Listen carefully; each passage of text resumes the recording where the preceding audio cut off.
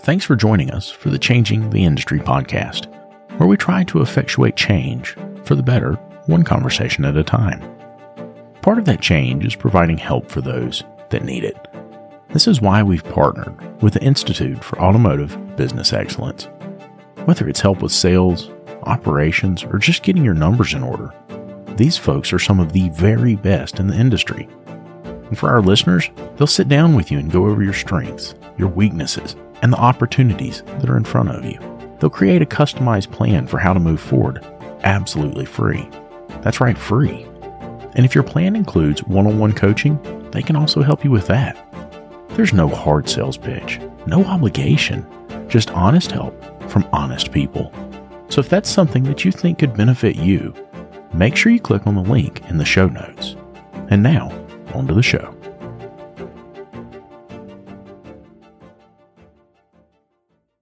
I remember how it used to be. The phone's ringing off the hook. Clients are coming in the front door like crazy, and here comes little technician Timmy. Timmy comes up and he says, "Hey, boss, where's my part? Where you want me to go next? What you want me to do?" Gosh, Timmy, if I knew, I'd tell you, buddy, but I am covered up. All of that stopped when I found Shopware. With Shopware, you get an industry-leading expediter right there in the software. It tells you if your parts are here, where your technician should go next, and how much time they have left to complete the jobs in the day. Go to getshopware.com to learn more. Getshopware.com.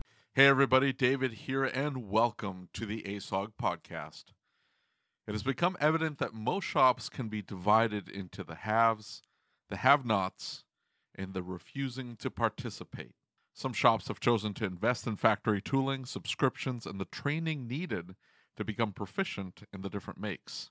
Others, for whatever reason, haven't done so and may be facing obsolescence. What obstacles are these different shops facing in the near future? To answer those questions, we are joined by Chris Chesney, the Senior Director of Customer Training at Advance Auto Parts. If anyone has a pulse on what shops are facing here in the near future, it's Chris. Be forewarned, however, this is only part one of our conversation. To hear the second part, you have to be an all-access patron. So, just go to asog.site, that's ASOG.site, and click on Become a Patron Now. And that will take you to our Patreon page. Become an all-access patron, and you'll have access to our bonus content. If you haven't already, make sure that you're subscribed to the podcast on your favorite podcast listening app. Again, we're on every single one. If you're catching us on YouTube, please make sure that you subscribe to the channel. We're trying to hit a goal in subscribers and would really appreciate you hitting that subscribe button. And with all that out of the way, here we go.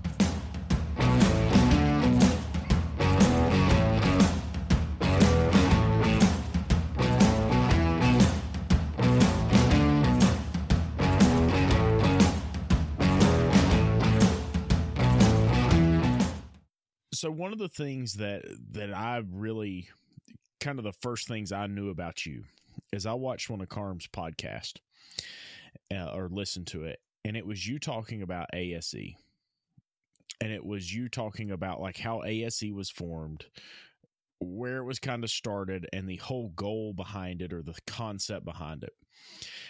And you know, I've followed you for a long time because you're really at the forefront of change in our industry and kind of guiding us and leading us in a direction. And in last week on the podcast, we had somebody on and we were talking about certification and where are we going from here? And by that, I mean, you know, we're hearing a lot of people within ASOG talking about government regulation, talking about, hey, things are going to have to change at some point. When is that change coming? What does that look like? What are your thoughts on it? Well, I think that, you know, we've been talking about this for a long time. I remember the podcast with Carm that I shared some of those thoughts. My history in the industry goes back to the first ASE test cycle, and I went with a mentor of mine. I was still in high school and went with him to Great Bend, Kansas to see what this thing was all about, just because I was going to ride with Harley somewhere. And he mentioned that it was the reason they were doing this is to keep the government out of their business. At that point in time, we had to prove that we knew what we were doing so that we could keep the government at bay from trying to regulate our industry. And I can remember still to this day the fear in his voice and his eyes at that point in time, because he, as a shop owner, felt threatened. And then, my tenure as a tech, and moved from the middle of Kansas to Colorado in the late 70s, and actually started my training company in the early 90s, and met Ron Weiner, the former president of ASE, a long-term president. I met his dad, and his dad tried to sell me a building in downtown Denver to house my training organization in. So I've been immersed in ASE since the very beginning. I was ASE certified very early in my career. And while the goal was noble, back in the day, we were working on, a 79 Ford pickup, which might have had electronic ignition on it, and that scared the hell out of everybody. But we figured it out, and you could gauge somebody's knowledge base with a test and determine if they could, if they had enough knowledge to read a manual or approach the diagnostic of a new technology on board a newer vehicle.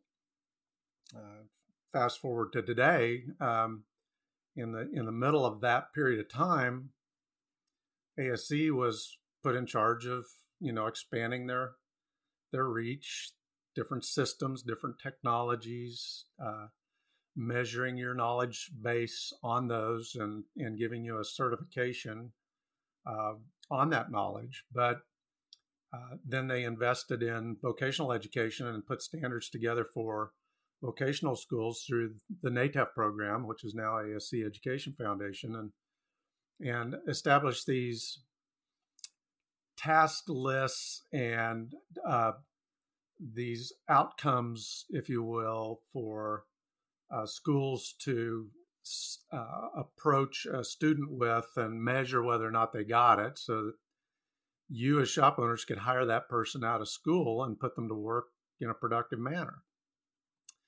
And we've had that in place since the mid 80s. Well, in the meantime, the car changed, technology changed.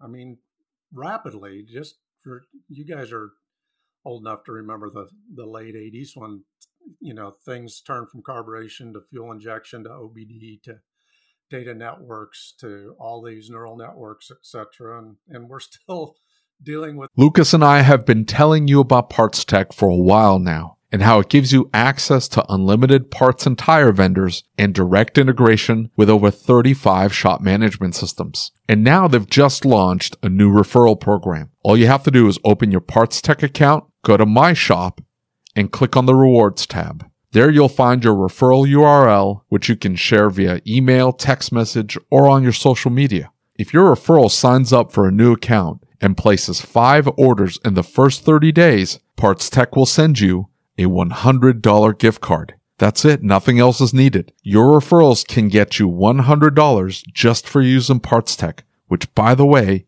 is absolutely free to get started with. So if you're using Parts Tech already, start sharing that referral link.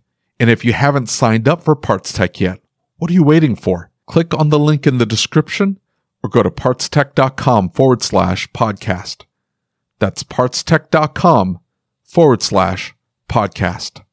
Hey, one more thing. If you find out that your shop management system doesn't integrate with Parts Tech, it's time to upgrade. David and I use what we believe to be the very best system on the market, Shopware. With unmatched features like Parts GP Optimizer and DVX, which is their digital vehicle experience, Shopware really is way more than just a shop management software. With it, you'll be able to create an immersive and interactive experience for your client, setting you apart from everyone else using run-of-the-mill software. Are you ready to upgrade? Click the link in the show notes to get started. The same standards of education and certification in our industry and expecting the same outcome, and that's insanity. Right. Absolutely. And it's really interesting you bring that up, because I was talking to, I think it was Fanslow last week, where we talked about the fact that ASE right now is really a judge of base competency. And that all too often we see that someone is certified and we look at them as, hey, this guy can fix anything. But it's really our responsibility as shop owners to continue their education, to continue to lead them, guide them, raise them up to be the technician we need them to be. We can't just say, well, you're certified, you're good to go, and let them go in the bay. And I think that's one of the things that shop owners, we keep talking about the technician shortage. And look, it's a huge problem. I get it. And there's many facets of that problem. There's pay, there's education, there's the industry's tough, right? And I'm concerned that when we look at this and we say, hey, listen, certification can't just be the only thing that we do to judge the proficiency of a technician, but we're not doing that, right? Where do we go from here? I know you're big about growing technicians. I know that's where your heart is. If you could say one thing to shop owners today, what would it be? Where would we go from here? Listen to Lucas. I mean, you God, get it, because you've recognized that you have to make that investment. You have to continue to invest. And really, we don't have a technician shortage. We don't have a headcount issue. We have a skill issue. And it's not necessarily a knowledge issue either. You see, in defense of ASE was challenged with measuring a technician's knowledge around a topic or a system. And it does a decent job of that. But with the technology that we have in place today, that we are challenged with analyzing and solving problems within, you have to be able to apply that knowledge. I call it turning a wrench in anger. You have to be able to, under pressure of performance, under pressure of your mortgage is due, under pressure that the customer's waiting in the front room, under pressure of the last one I had in here like this kicked my butt. You've got to have the skills to be able to apply that. And that means education has to change in the way of not just teaching you from the book about how a system works, but demonstrate how that system operates and how you view what normal is, so that you can recognize it when you see it. But then develop different strategic approaches to solving problems using basic competencies. A competency is a skill that you've learned, that you've put into practice, that you've exercised and have now muscle memory, if you will, when you see it over and over again, so that you become productive. But we have to be able to measure that. And ASE can't measure it. Let me rephrase that. ASE doesn't want to measure it because it's outside their scope. So that there's opportunity there. And there are several groups that I happen to be involved in. And I was on a call today with one of them, and we had this conversation today as well around how we start installing and implementing education in a different fashion than we have in the past, in a way that transfers knowledge, demonstrates application, and observes proof of skill, observes a technician demonstrating that skill. And so that's really, I've mentioned this, I shot a promotion video for our virtual classroom program a couple months ago, and I made the comment during the video that I hate to say COVID was a good thing, but for us at CTI, it opened our eyes and gave us the opportunity to implement things that we were in the middle of deploying in a way with an opportunity that shop owners and technicians would come visit and watch, that allows us to totally remodel the way we're approaching education in the industry. and getting away from the sage on the stage, standing in front of a group of guys at 6 o'clock to 10 o'clock at night after you're tired, and pontificating or bloviating on stage about GDI or some data network that's new. Instead, do that virtually and spend our time face to face whenever we can get back to that, hopefully in the next few months. Spend that time at the center of the vehicle, putting that knowledge into action. Exactly. And so that's where education needs to go, and then certification needs to follow that and measure that. Well, and that's one of the really interesting things, especially when we first kind of met and started talking. We were actually on one of I think it was a town hall panel, and we talked about daytime training and talked about where we were kind of headed with this. And I think the opportunity to put some training in front of our technicians, that they don't have to stay up till 10 o'clock and then drive 30 minutes home, is really, really powerful. I think it's important that we give them that opportunity. And I've long said we need to be training during the day. I have gone to nighttime classes and left saying, I don't think I took anything away from that. The educator could be great, but it doesn't mean you're going to learn because you're exhausted.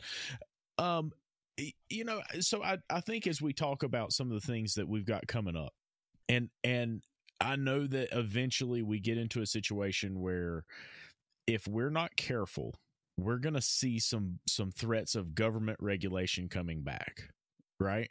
And I think the manufacturers, they get up there and they jump up and down and they say, oh, but security and there's some real big things in telematics and listen, this car could drive into somebody if somebody hacked it or whatever it may be. What are your thoughts on that? Where are we headed if we can't show that we can somewhat regulate our own industry? Because there's a lot of shops, especially in the independent realm, that, and we talk about this all the time, that maybe they shouldn't be working on vehicles, right? Yeah, step away from the car. The timing's right to talk about this a little bit. I can talk openly about certain things, and there's other things I can't because of the groups that I'm working with on trying to implement some of the new legislation that passed in the last few weeks. Obviously, you can figure out where that's at, and the litigation is going on to try to block that. The problem is politics plays a role in this. With the new administration coming in, there's probably more of a chance of government trying to regulate, depending on who gets their ear and how busy they are with other things. COVID will distract them for a good long period of time and other issues. But I don't really see that as a huge threat at this point in time, government coming down. I do see the opportunity to take what Massachusetts has done with not only the original right to repair, but with question 1 that passed this go around regarding sharing the data. I do see some opportunity there. The problem lies in that if you talk to the car guys, which they, by the way, didn't bring into the conversation when they stitched that legislation together. It didn't have anybody that had a clue as to how the vehicle works, how long the design timeline is, what to ask for in particular. Just give us everything. It's just they didn't put any brackets or description or boundaries around it. So it's still an argument. So if you ask the car guys, just tell us what you want. We can build that. That's not a problem. Just tell us so we can get it off our plate and go do something else.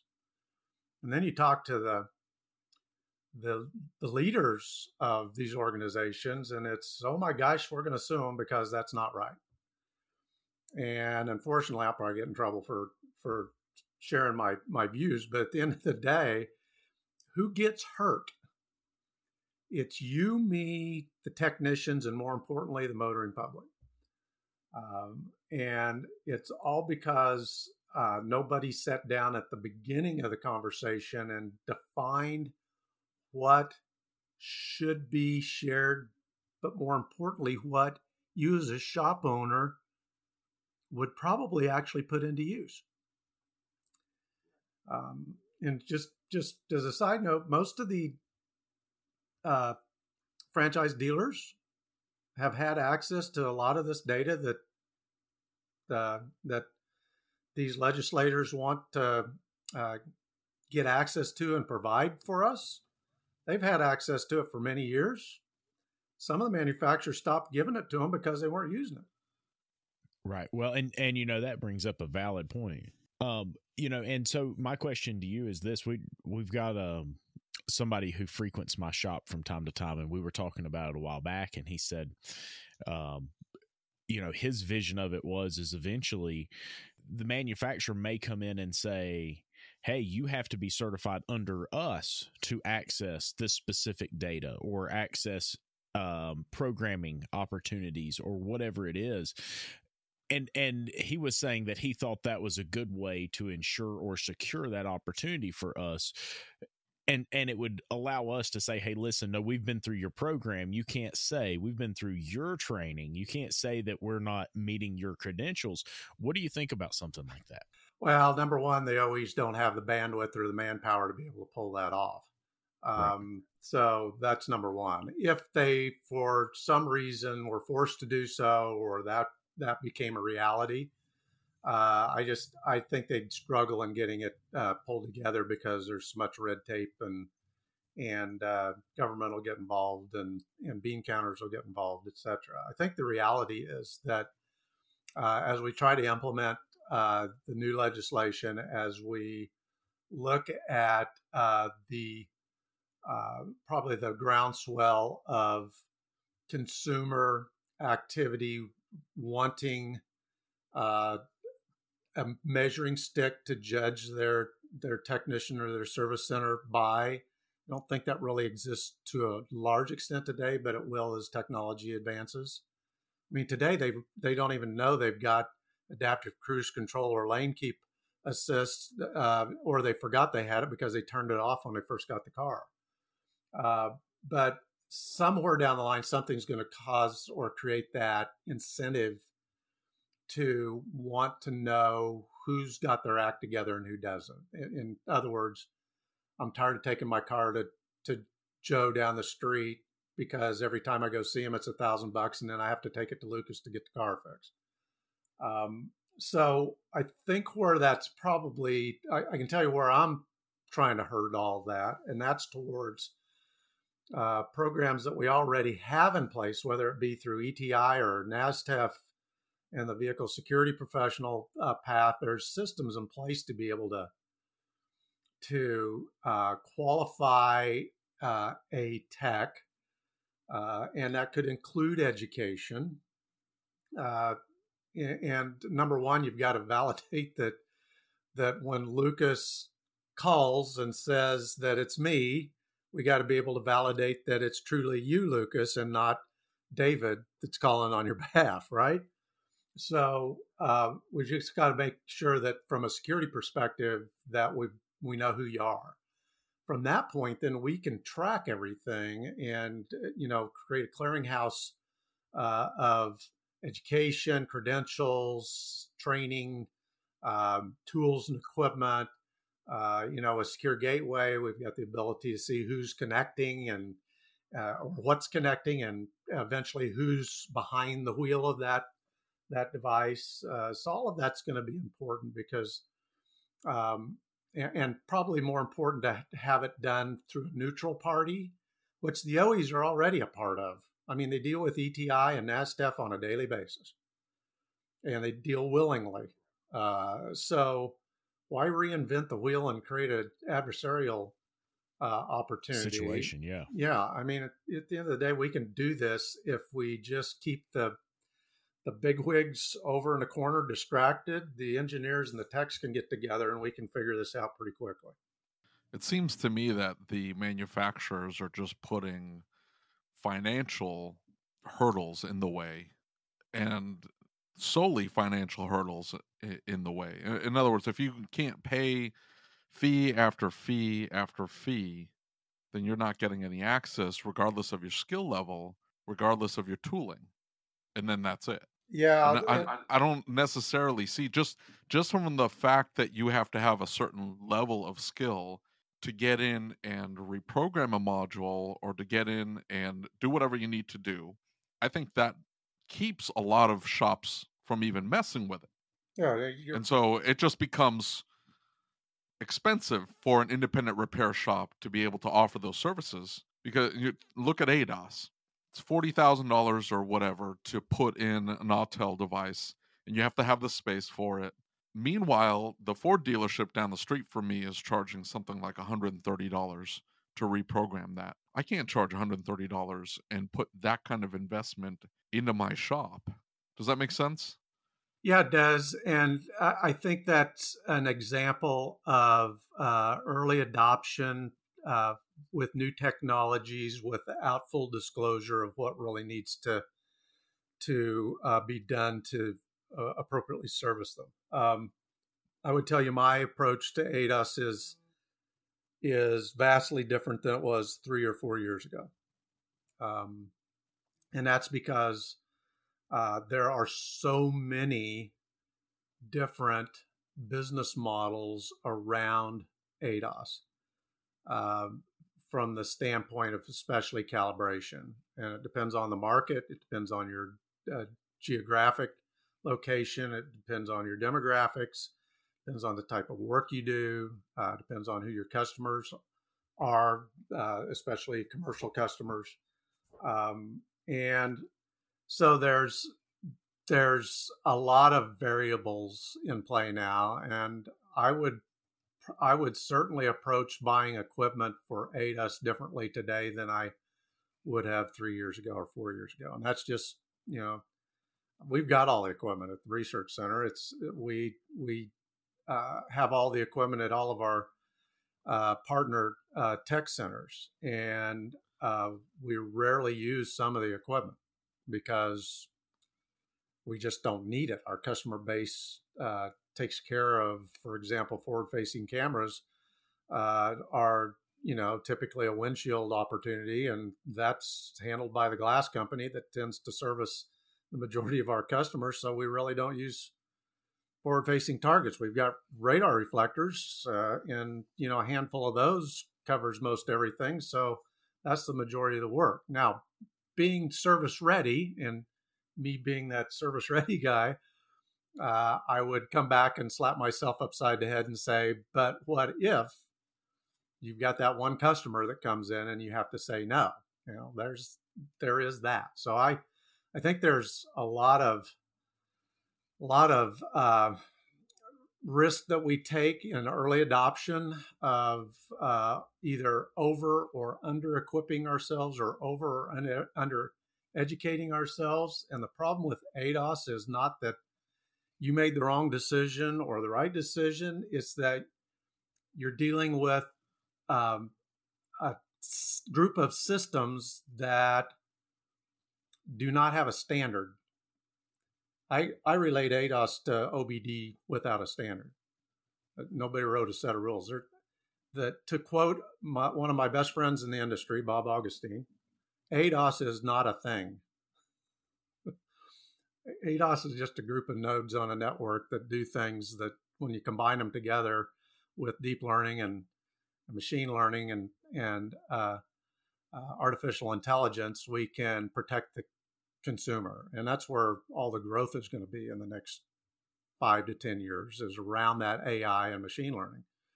But, and the cars are going to get awfully smart, and where this calibration goes, who knows?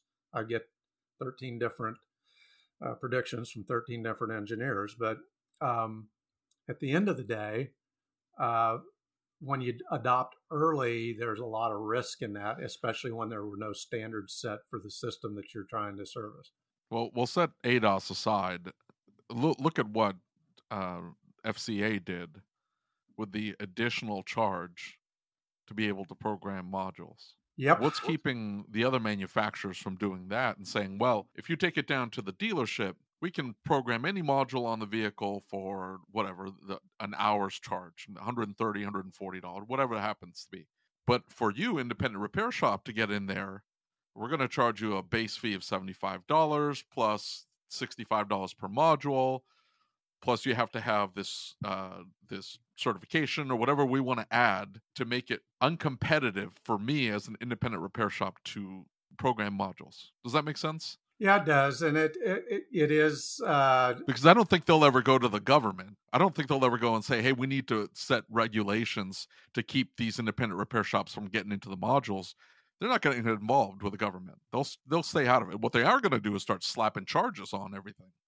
And you're 100% right. And there's nothing that the charter of somebody like NASDAQ or anybody else can do about that, because that's a business decision. And but the purpose of the right to repair, the original right to repair legislation and the MOU that was passed in, believe it or not, 8 years ago already, it's finally resulting in technology that allows the aftermarket to have access to do that without having to purchase all the subscriptions. It flattens the hill, if you will. You're going to have those spiky things like Fiat and Chrysler come up with, but you're also going to be faced with things like Ford trying to activate a new module in an ADAS system requiring an LSID to be able to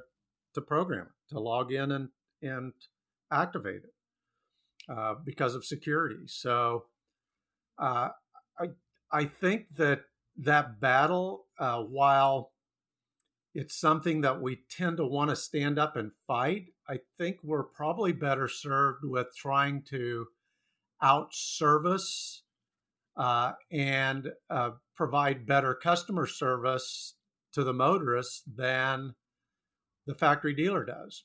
I think we serve ourselves better in that light. But you can see an independent repair shop's argument, though, right? Oh, sure. I mean, absolutely. They can say, we're going to outservice the dealership, and a lot of them do. I think in most cases, they do. But what a shop that's trying to be profitable isn't going to look to expand their services into something that has essentially the dealership or the manufacturer has made impossible to be profitable on, or at least competitive. You can be profitable on it, but as soon as that customer finds out that program was half the cost at the dealer, they're going to wonder why they bothered. It's going to get, say what you want about service level, you still don't want to pay double or triple. Yeah, well, I think that makes the case for technology as a service.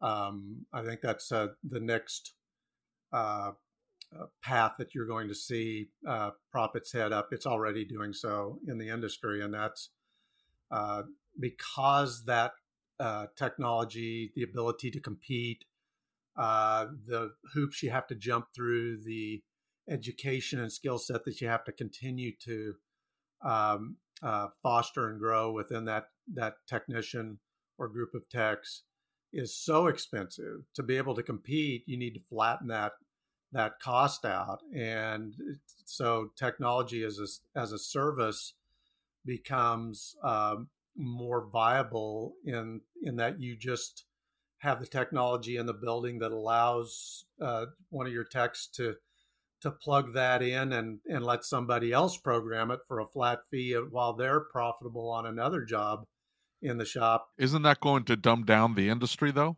It probably will to a certain extent, but that's not at the level that's below where the top tech is today, because the technology is going to continue to advance.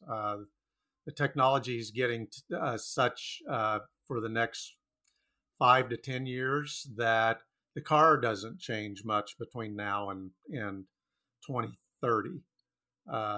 The automobile that you'll see coming off the showroom floor will have some funky looking bodies on them, and et cetera. But the technology under the hood is going to be exactly what you see today, with some avenue of, or some technology such as digital short range radar or some other Wi-Fi technology that allows the vehicle to be optimized by the Internet of Things. And it's controlling that vehicle's performance, path, navigation, things of that nature in the traffic flow is where they're going to get their improvements in fuel economy and emissions, which means that the techs that we have today have the ability to essentially work on the vehicles that we see coming in the building today, doing the same things to them, and all the other high-end technology can be taken care of by technology as a service. Well, so you bring up some really valid points, and one of the things that makes me kind of think about here is maybe the best way to ask this question is my techs come into the shop 2 or 3 times a day sometimes, and they'll say, "Hey, boss man, I've gone to the NASTF website, I've gone to this website, I've gone to that website, I have looked everywhere. I don't know what I need to program this car. I don't know which website do I go to? What do I click on when I need to do this? What can you help me understand? Which software do I need to purchase?" Well, I think that's what he's saying, though. I think it's going to be technology as a service, and that'll get rid of all of that. But the problem is, I read a help wanted ad from a shop that took pride in developing top-tiered technicians. I can do it all. I can do absolutely anything. As long as I have access to information, I have the ability to do whatever needs to be done. And he almost spoke disparagingly about shops that focused on quote unquote gravy work. I'm just going to do brakes. I'm just going to do suspension. And the more difficult things, I'm just going to leave it to Opus or a company like that who can just hook up. I can hook up a machine to the vehicle, and they'll let me know what part I need to replace or whatever, right? So he wanted to differentiate himself from those type of shops. Is he a dinosaur then at this point? No, I think one of the things that you can use technology as a service to your advantage is to use that to bridge the skill set or the skill gap and the knowledge gap that you might have. You might have that, and he probably does, or thinks he has that, and kudos to him, that quality tech that he believes in and invests in. And that tech, like yours, Lucas, is still going to come to the front at times and say, "Man, I'm stumped on this one. I cannot find." And sometimes they wait way too long, right? They wait until they've been on safari for half the day before they ask for that help. But it's that technology as a service that whatever, whether it's an Opus or a Matt Skundrich, you don't have a Matt in every shop that eats, breathes J2534 reprogramming. So you lean on that technology to help you with that vehicle and use it as a learning environment. Engage with that technology as a service in a way that teaches you how to overcome your knowledge gap and your skill gap for that application, so that the next time that application comes in, you don't have to make that call. You can perform that service on your own and keep 100% of the profit in your pocket. And that's the pitch. Like when they come in and they try to sell you, something like a Drive Pro, that's the pitch. They're like, "Hey, I understand you want to have top tier technicians, but let us be your helper in those situations where you get stuck or the website doesn't make any sense." Like most websites, they don't make any sense. There's no rhyme or reason to programming a module, right? But you look at the financial incentive for a shop to even bother hiring a technician that has those capabilities or can grow into those capabilities. There is none. If we rely solely, or the model is going to technology as a service, it's going to be, I'm going to find the cheapest guy who can competently do whatever the guy on the other side of that scanner tells him to do. And that's it. So if I can pick up that guy for $18 an hour and not to pay this other guy who's got the ability to grow into that, 35, 40, 50 an hour, I'm going to take the $18 guy and make the spread. The financial incentive is to avoid developing your people. Is that healthy for the industry? What do you think? It's to avoid developing your people to the level, to the complex level that is required for those technologies. Now, as that technology grows, I think you're looking at a window of opportunity or challenge in the industry with things like ADOS and things like reprogramming. Because be honest with yourself, in 10 years, reprogramming vehicles from about 2021, 22 and newer are going to be done over the air. For sure. Yeah, we won't even have the opportunity. It'll be done as just like your Windows computer updates itself on a daily basis. And that's where the technology is absolutely heading. And also keep in mind when you're talking to anybody that is offering a technology as a service, they're paying, skilled labor on their end, and those guys they're not flat rate, they're salaried. So they're trying to sell you a subscription that doesn't include unlimited hours of contact with a handful of those guys. They're hoping that you learn from every one of those experiences so that they can scale that group of techs and talent to a wider group of subscribers. So at the end of the day, so at the end of the day, they would love to help you learn how to do it and take some extra time to help you do that. So they don't have to help you, then go help somebody else, and that same person can do that. And they don't have to add butts in the seat at the call center to be able to support that. That's very, very and valid that's point. I can tell you personal experience, that's the way they think. It's scaling that so that they can service more people with the same group. So that being said, where do we go? I've got an apprentice in the shop, right? And she's in a college program right now. She's really excited about learning the trade. Where do we focus our energy with these new technicians coming into the field? Where do we focus that training energy? Because, and I'm so thankful for the CTI training website because it gives me some tools. It gives me an avenue on where I can get them started training.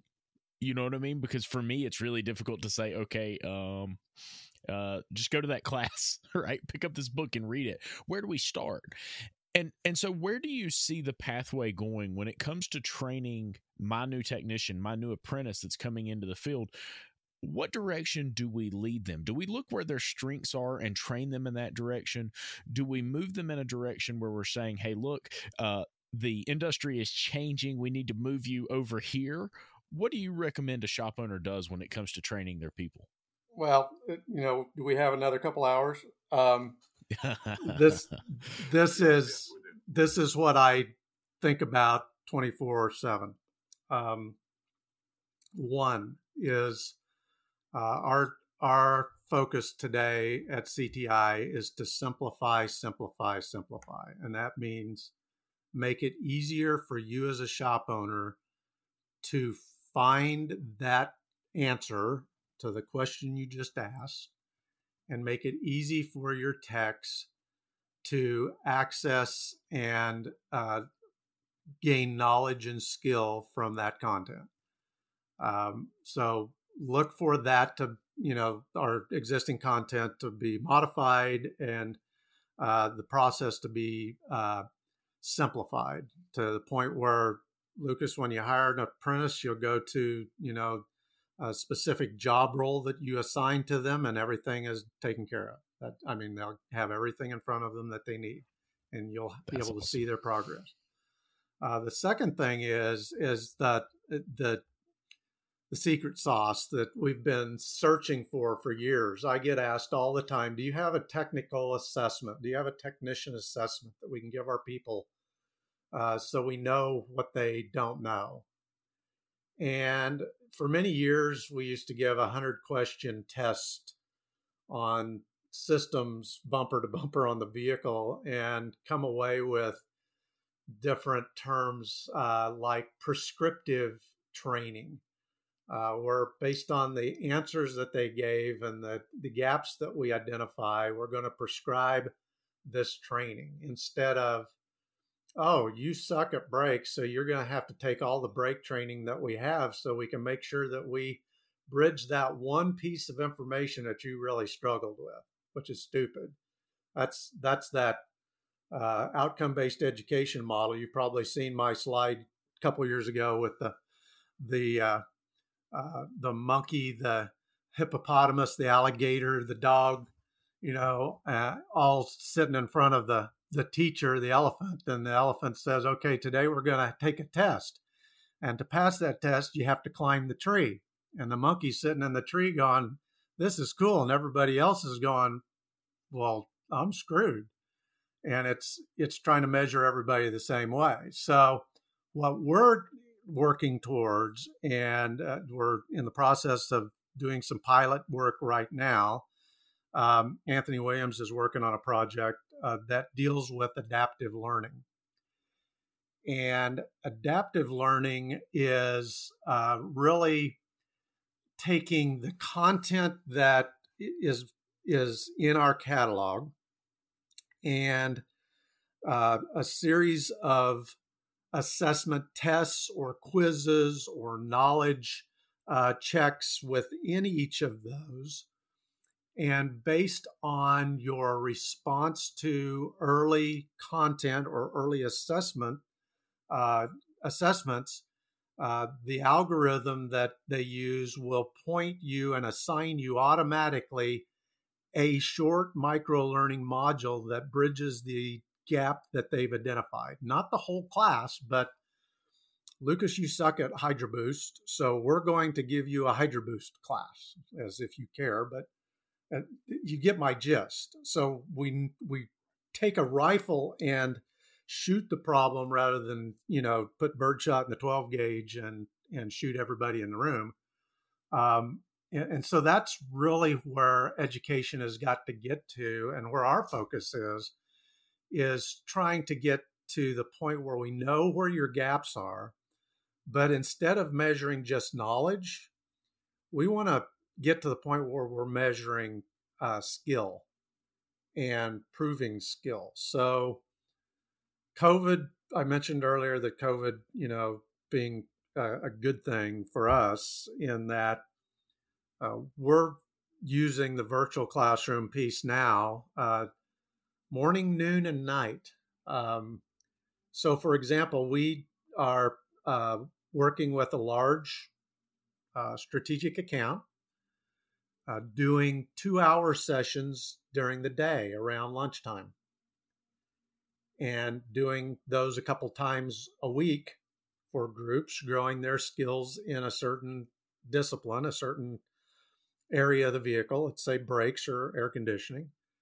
And those will be followed with hands-on live demonstration when we're able to go face-to-face. Today, they'll be done with by a mentor in the shop with guidance from skill sheets, is what we call them, or skill forms that are sent to the mentor to guide you, Lucas, on walking your apprentice tech through this skill, making sure that they can perform that skill. Watch them do it, correct them if they make mistakes, have them practice that, and then come back with a proof of skill event where we make appointments in those locations. They come in for the day, and we apply an oral examination, and if they pass that, a practical examination. They've got to demonstrate that they can actually perform the skill. So in an ADAS situation, they'd have to actually calibrate a vehicle, or in a brake situation, they actually have to perform all the steps in a brake service, including getting the dial indicator out and doing lateral run out. So then we know they understand the knowledge. We're only giving them remedial to help them bridge the gaps of knowledge that they have instead of re-immersing them in the same swamp that they were in vocational school and discouraging them and disenfranchising them. And then we help them apply it, see it in action, and then practice it. And then when you're confident and ready, come back and prove that you can do it and prove that you can say it. Saying it, just to be able to orally define what a voltage drop test is for most technicians would be an astonishing accomplishment for this industry, let alone just do the practical, the hands-on. Because most instructors can't define voltage drop. So that's the plan. Will that happen in 21? No. I mean, it's going to take us a couple of years to get this thing launched and rolled out. But that's where the industry needs to head, is taking the opportunity that people will join you virtually and see the value in it as long as you're engaging enough. Today's pilot event with this group was probably, I guess it was yesterday's event, was probably the most engaging group of people we've had on a virtual event since the pandemic started. It astonished me. And if we can get them engaged at that, then we can focus our travel expense, our instructor expense, our facility expense on watching them do it instead of bloviating in their face at 7 o'clock at night. Right. And you know, that's huge for me, right? Because you know how hardcore I've harped on this whole nighttime training thing. So that's huge. And I think that is absolutely fantastic, because I think for so long, shop owners have always looked at it and they've said, well, you know, I've got to have this guy turning a profit, right? I'm paying him. I've got to be generating revenue. And the problem is that we're constantly looking for the technician who can come in and do everything we need him to do. And there's fewer and fewer of those technicians available today. And I think it's sad that we're not looking. And I made a post a while back where I was mentioning, hey, listen, let's talk a little bit about apprentices, or mention to somebody, hey, what about an apprentice? And they're like, I would never hire an apprentice. Why? Well, they mess up this, they mess up that. So you're telling me you brought this person in and you threw them on a car. You know, I may have told you this before. Rick told me one time, he said, do you know how you train people? And I said, what do you mean? He said, do you know how you personally train people? And I said, no. He said, you take them to the edge of the dock, you kick them off, you pull the ladder out, and you say, hope you can swim as you walk away. You know, and I said, wow, our whole industry does that, you know? As Mitch Snyder used to say, or still says, we're the only industry that eats its young.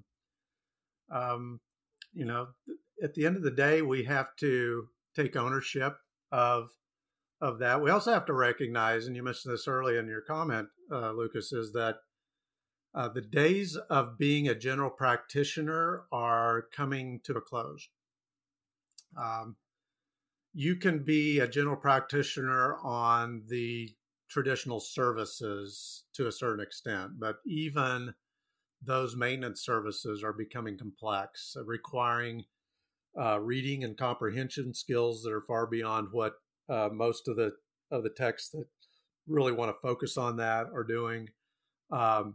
Those processes and procedures are getting pretty technical and critical. You've got you know, just simple things like torque yield bolts all over the vehicle, and not recognizing that, you know, hammering on it with a 1/2-inch impact and banging it back on is not quite the right thing to do.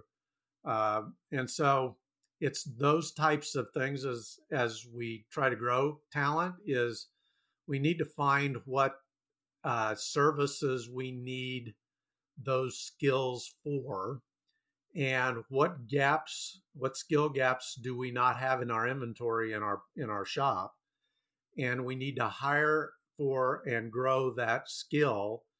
And if we've got enough work, typically, instead of giving a tech one car and they work the ticket from top to bottom, we've got to start thinking about divvying that vehicle up. It moves from a maintenance tech to a tech that has good electronic skills to, if you've got that Matt Skundrich guy, or the guy that understands reprogramming, and you've got that sort of situation going on, you let them handle that side of it, and then let somebody else do the hard work. Let them triage the vehicle and diagnose and keep them busy doing that. So getting into a specialty side of things within a general shop is something I think we need to start thinking about.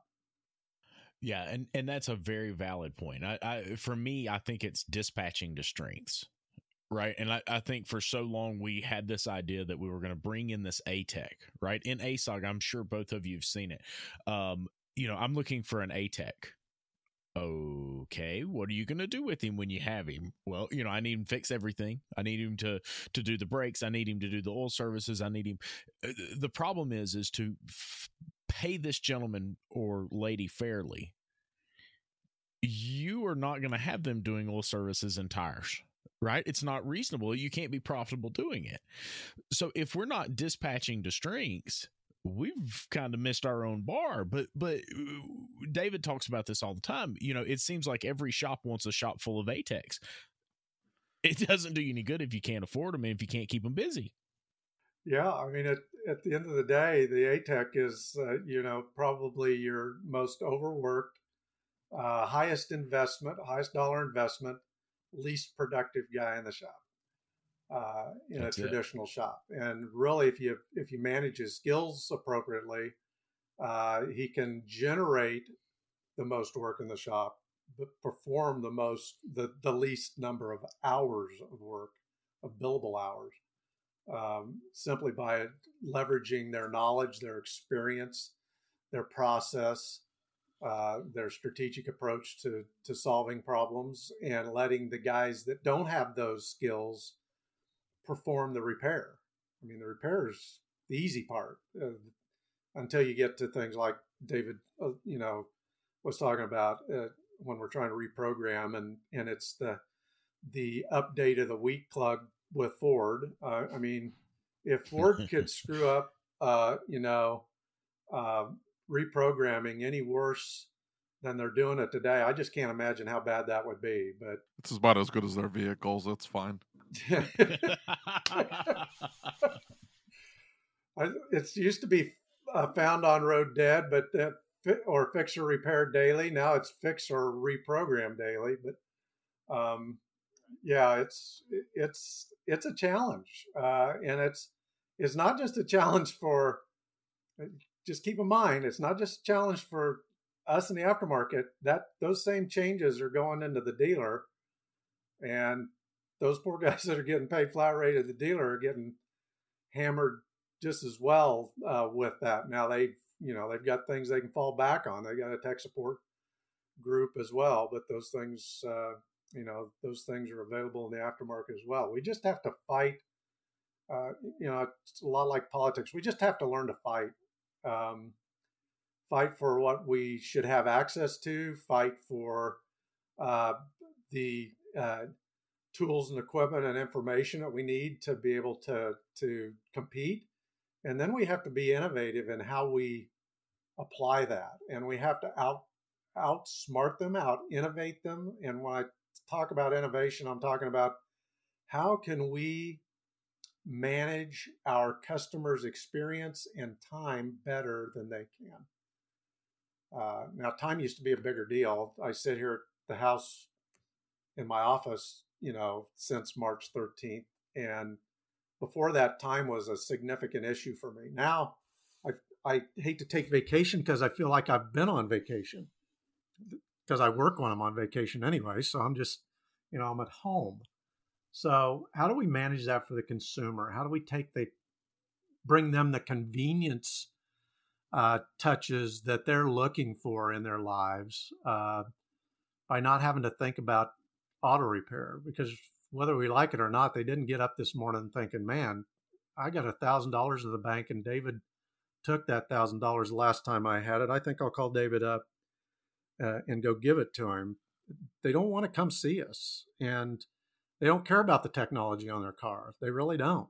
They just want it to start and get to where they're going at the end of the day. A means to an end. Do you think, and I know you're involved with lots of these people, I'm not going to put you on the spot. Yeah, I am. Do you think that many of these organizations, and this is a question I've asked in every single episode, so don't feel singled out. Do you feel like we've missed the bar when it comes to a lot of these organizations, be it local organizations, be it national organizations, on unifying our industry and getting us moving in a direction? Do you think that maybe we've not gone in the direction we should have, and nobody's really kind of unified us and said, okay, everybody, let's get in the bus and go this way? I do, Lucas. I think about it every day. I had a conversation. In fact, I have a tremendous concern regarding my side of the business today, with respect to those organizations and associations trying to survive in a pandemic where they can't hold their conferences, which are typically a revenue generating opportunity for them. And instead they're either coming together or not and holding their own virtual event. And initially we looked at the virtual events in support of those as an opportunity for us to do fewer events than we do during a year face to face. It would shock you at how much money we spend in support of associations annually in providing trainers for those events. It's a pretty doggone good top line for a big shop. And because of that, because of the ease of which they're finding that they can put these together and the cost is low and they can generate some revenue, now I've got more work to do to try to do those. And so when I talk about the association, I think associations have a great place in our industry, but they need to come together with a common goal of serving the industry, rather than they tend to silo what they're doing and have their pet project. And it's not just associations, it's other groups as well, that they have these projects that they're using to, solve the technician shortage, or, solve the technology issues, or bring the OEMs to the table, or whatever. And when you try to come together, bring them to your group and share ideas, it's, oh no, you can't join and play with us because that's our baby and we're going to do this on our own.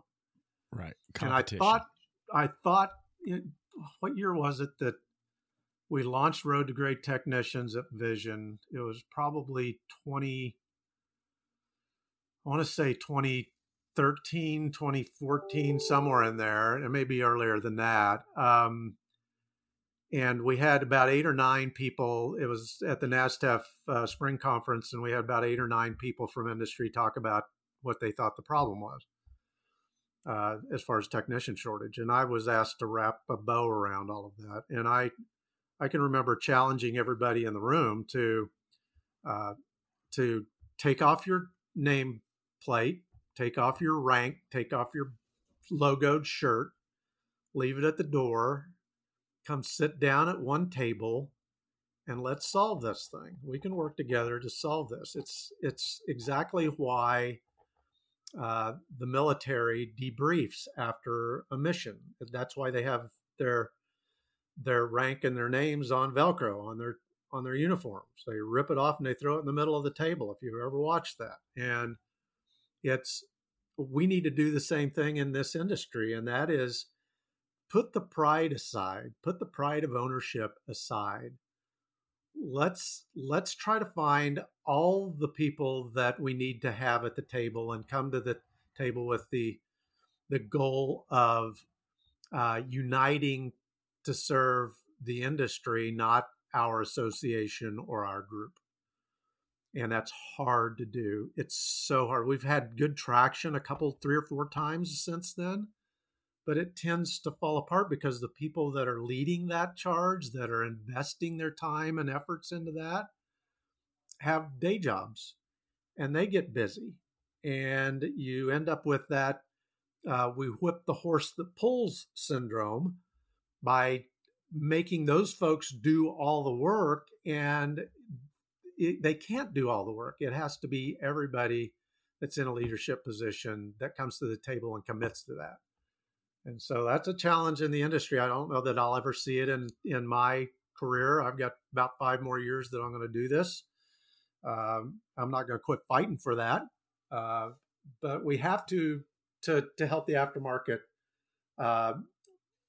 not just survive, we'll survive, but to survive in a way that's meaningful and profitable and valuable to the motorists that we serve today, and not watch that churn itself into you have to take it to the dealer because we're not allowed to do that. I don't see that happening. I see it going the other way. Well, I remember you saying something at one point, and I'll never forget this because I always had this perspective of part vendors or training companies, and I always looked at them like, we're on an island away from them. And I heard you say something one time that really changed my perspective. You said, my job is not just serving you, but my real job is serving your customer, serving your client. I serve the end user. And that's through training you. That's through providing great parts. That's, and I think that's something that we miss all too often is we're in this together. We're all in the same damn boat. And I think it's so easy for us to lose that perspective that you guys are really out there fighting for us. You're out there fighting for the shop owners. You're out there doing work to make sure that we have a way to train our people. And for one, I want you to know that we appreciate it. I know a lot of folks in ASOG really appreciate it. What are the 3 or 4 things that you would say to a shop owner as we close this up tonight? What are the 3 or 4 things you would really want a shop owner to know? What's something that could change the life of a shop owner today if they would just take 1 or 2 actions? What would those be? Well, that there's probably a number of them. The statement I make and the challenge that I have for my team is, and that's not just my training team, but anybody that I influence in the company, is our job is to take exceptional care, help you take exceptional care of your customer. They're the ones with the money in the checkbook that provide a living for all of us in this industry. And so we have to keep that in mind. The first thing I would tell a shop owner is to get involved and stay involved. You can't expect things to change by sitting in your shop complaining about it or poo-pooing an article in a trade magazine, or not, worse yet, not even picking up a trade mag or belonging to a group, Facebook group such as ASOG, and getting involved. Talk to your peers, voice your opinion, listen a lot. God gave us 2 ears and 1 mouth for a reason. The second thing I would do is to tell shop owners is to invest in your people. And it's not just training either. Training is a big part of it. Obviously, I'm passionate about that, but invest in your people in the way of responsibility. Involve them in your shop meetings. And if you don't have shop meetings, have shop meetings. Get help, get a coach, but assuming you have meetings with your people, let them participate, let them be engaged in that. Listen to your people. Most of your technicians that you employ have been in the business for a while, and they may have worked for 3 or 4 different employers, and they may have seen some things that work and don't. And you may not have seen what they've experienced. Don't set that experience aside. There's tons of experience there. And then the third thing I would offer is, when you're dealing with your supplier, and I'll speak to my company because I know them, challenge the person you deal with on a daily basis. If it's one of our commercial account managers or CAMs, if it's the general manager at the store, whoever it is, involve them in your business. Make them an integral part of your business plan and your meetings and your strategies. Make them an integral part of implementing and putting that into action, and hold them accountable to that. They should be a partner. They shouldn't be just the store you go to buy spark plugs. If they are, then you should be buying them online, because you can probably get them a hell of a lot cheaper. Everybody sells car parts. It's who is invested in you and your business in a way that helps you take care of the motorist that trusts their vehicle with you, and you do such a good job that they come back and do it again. Because if they do, and we take care of you, you might come buy a part from us, and we might all survive this thing. So those are the three things that I'd focus on. Well, I hope you enjoyed this episode of the ASOG podcast. For our All Access patrons, we will have the second half of our conversation with Chris Chesney as bonus content. So, if you're not already, make sure you become a patron to catch that extra content. If you're listening to this on Apple Podcasts, leave us a review. It helps spread the word. As always, if you have any questions, comments, or concerns, or if you'd like to be a guest on the podcast, or if you have any topic suggestions, please reach out to me via email. My email address is david@asog.site. That's david@asog.site. Until next time.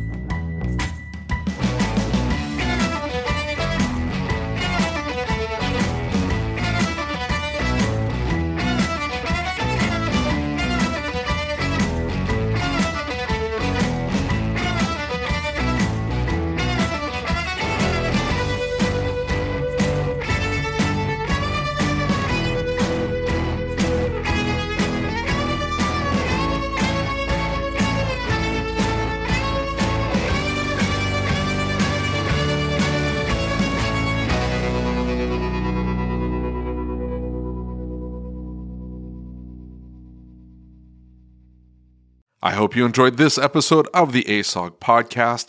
Before I let you go, I need to ask you a question. Are you using the best innovative shop management system in the country? If you doubt that you are, why are you making your life harder? Shopware stays one step ahead of everyone else by bringing a clean, easy-to-use program unlike anything else on the market. Go to getshopware.com and see what I mean today. That's getshopware.com. Check it out. Thank you for listening to the Changing the Industry podcast. If you enjoyed the show, do us a favor and leave us a review on your favorite podcast player. And don't forget to set it to automatically download the latest episode.